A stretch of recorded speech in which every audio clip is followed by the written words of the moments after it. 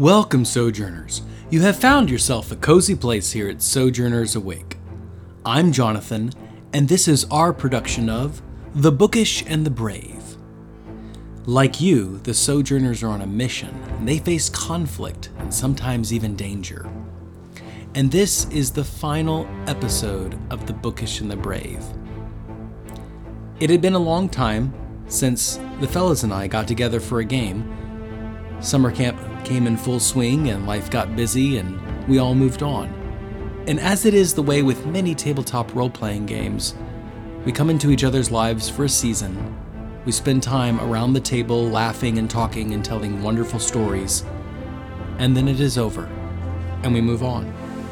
But we'll never forget the times that we had. So in this final episode, I would like to simply conclude on the epilogue of the way I best saw the story conclude. I hope you enjoy it. If you would like more episodes of Sojourners Awake, you can listen to The Fairy and the Free or The Wild and the Wind, or you can go all the way back into the archives of the story of Felthrin Grovelore and his adventures in the Blood War. Thank you for listening, Sojourner, but however you choose to follow along with us, as always, may your story continue.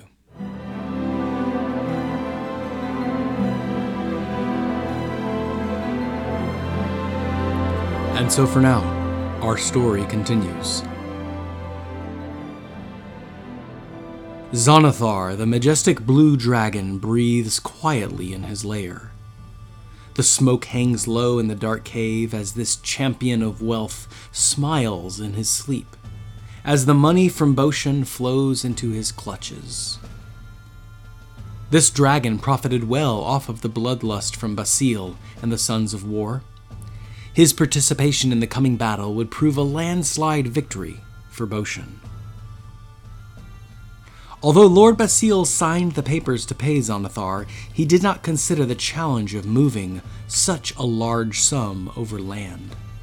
In fact, he spent more of his attention on raising the blood hunger demon at the request of his mistress, Starblood.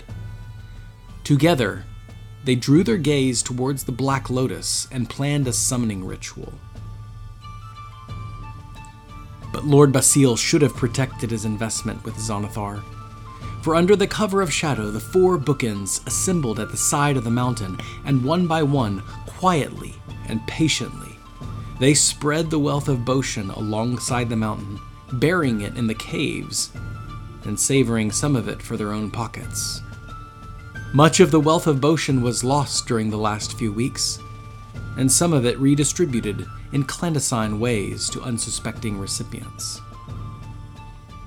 Over the next 2 weeks, the bookends drained Xonathar and Boshan of their wealth and swore an oath to never reveal the location of the entire hoard. Once Xonathar discovered this atrocity, he raised himself from slumber and proceeded directly to Boshan with vicious ire and lightning. In one fell night, he razed the city to the ground. He searched out Lord Basile himself, even on the night of the summoning ritual, and swallowed him alive, along with the Black Lotus. Starblood, the witch, fled into the shadows and was never seen again. The Blue Dragon warned the survivors of trespassing against his good faith in the future, and he judged the noble houses with a flaming breath. That night, Baldtop did not need scrying stones or crystal balls, for all could see the smoke rising across the land. Boshan was burning. 1 year after the final battle, Baldtop Library reopened its doors to pilgrims once again. And as for the bookends, they blended with the shadows in order to conceal their actions and detach them from the white gloves of Baldtop Library. And in the wilds they wait, for one day, Baldtop may call. For knowledge, for discovery, for rescue or protection, and only then will the bookends heed their oath. And so for now, our story concludes.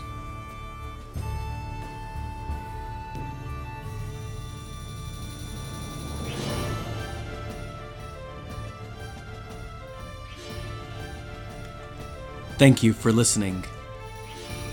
If you liked this background music and ambiance, please visit Tabletop Audio at www.tabletopaudio.com. The bookends for protectors of our lore. In shadows they wait with vigilant eyes. Their fame lasts evermore.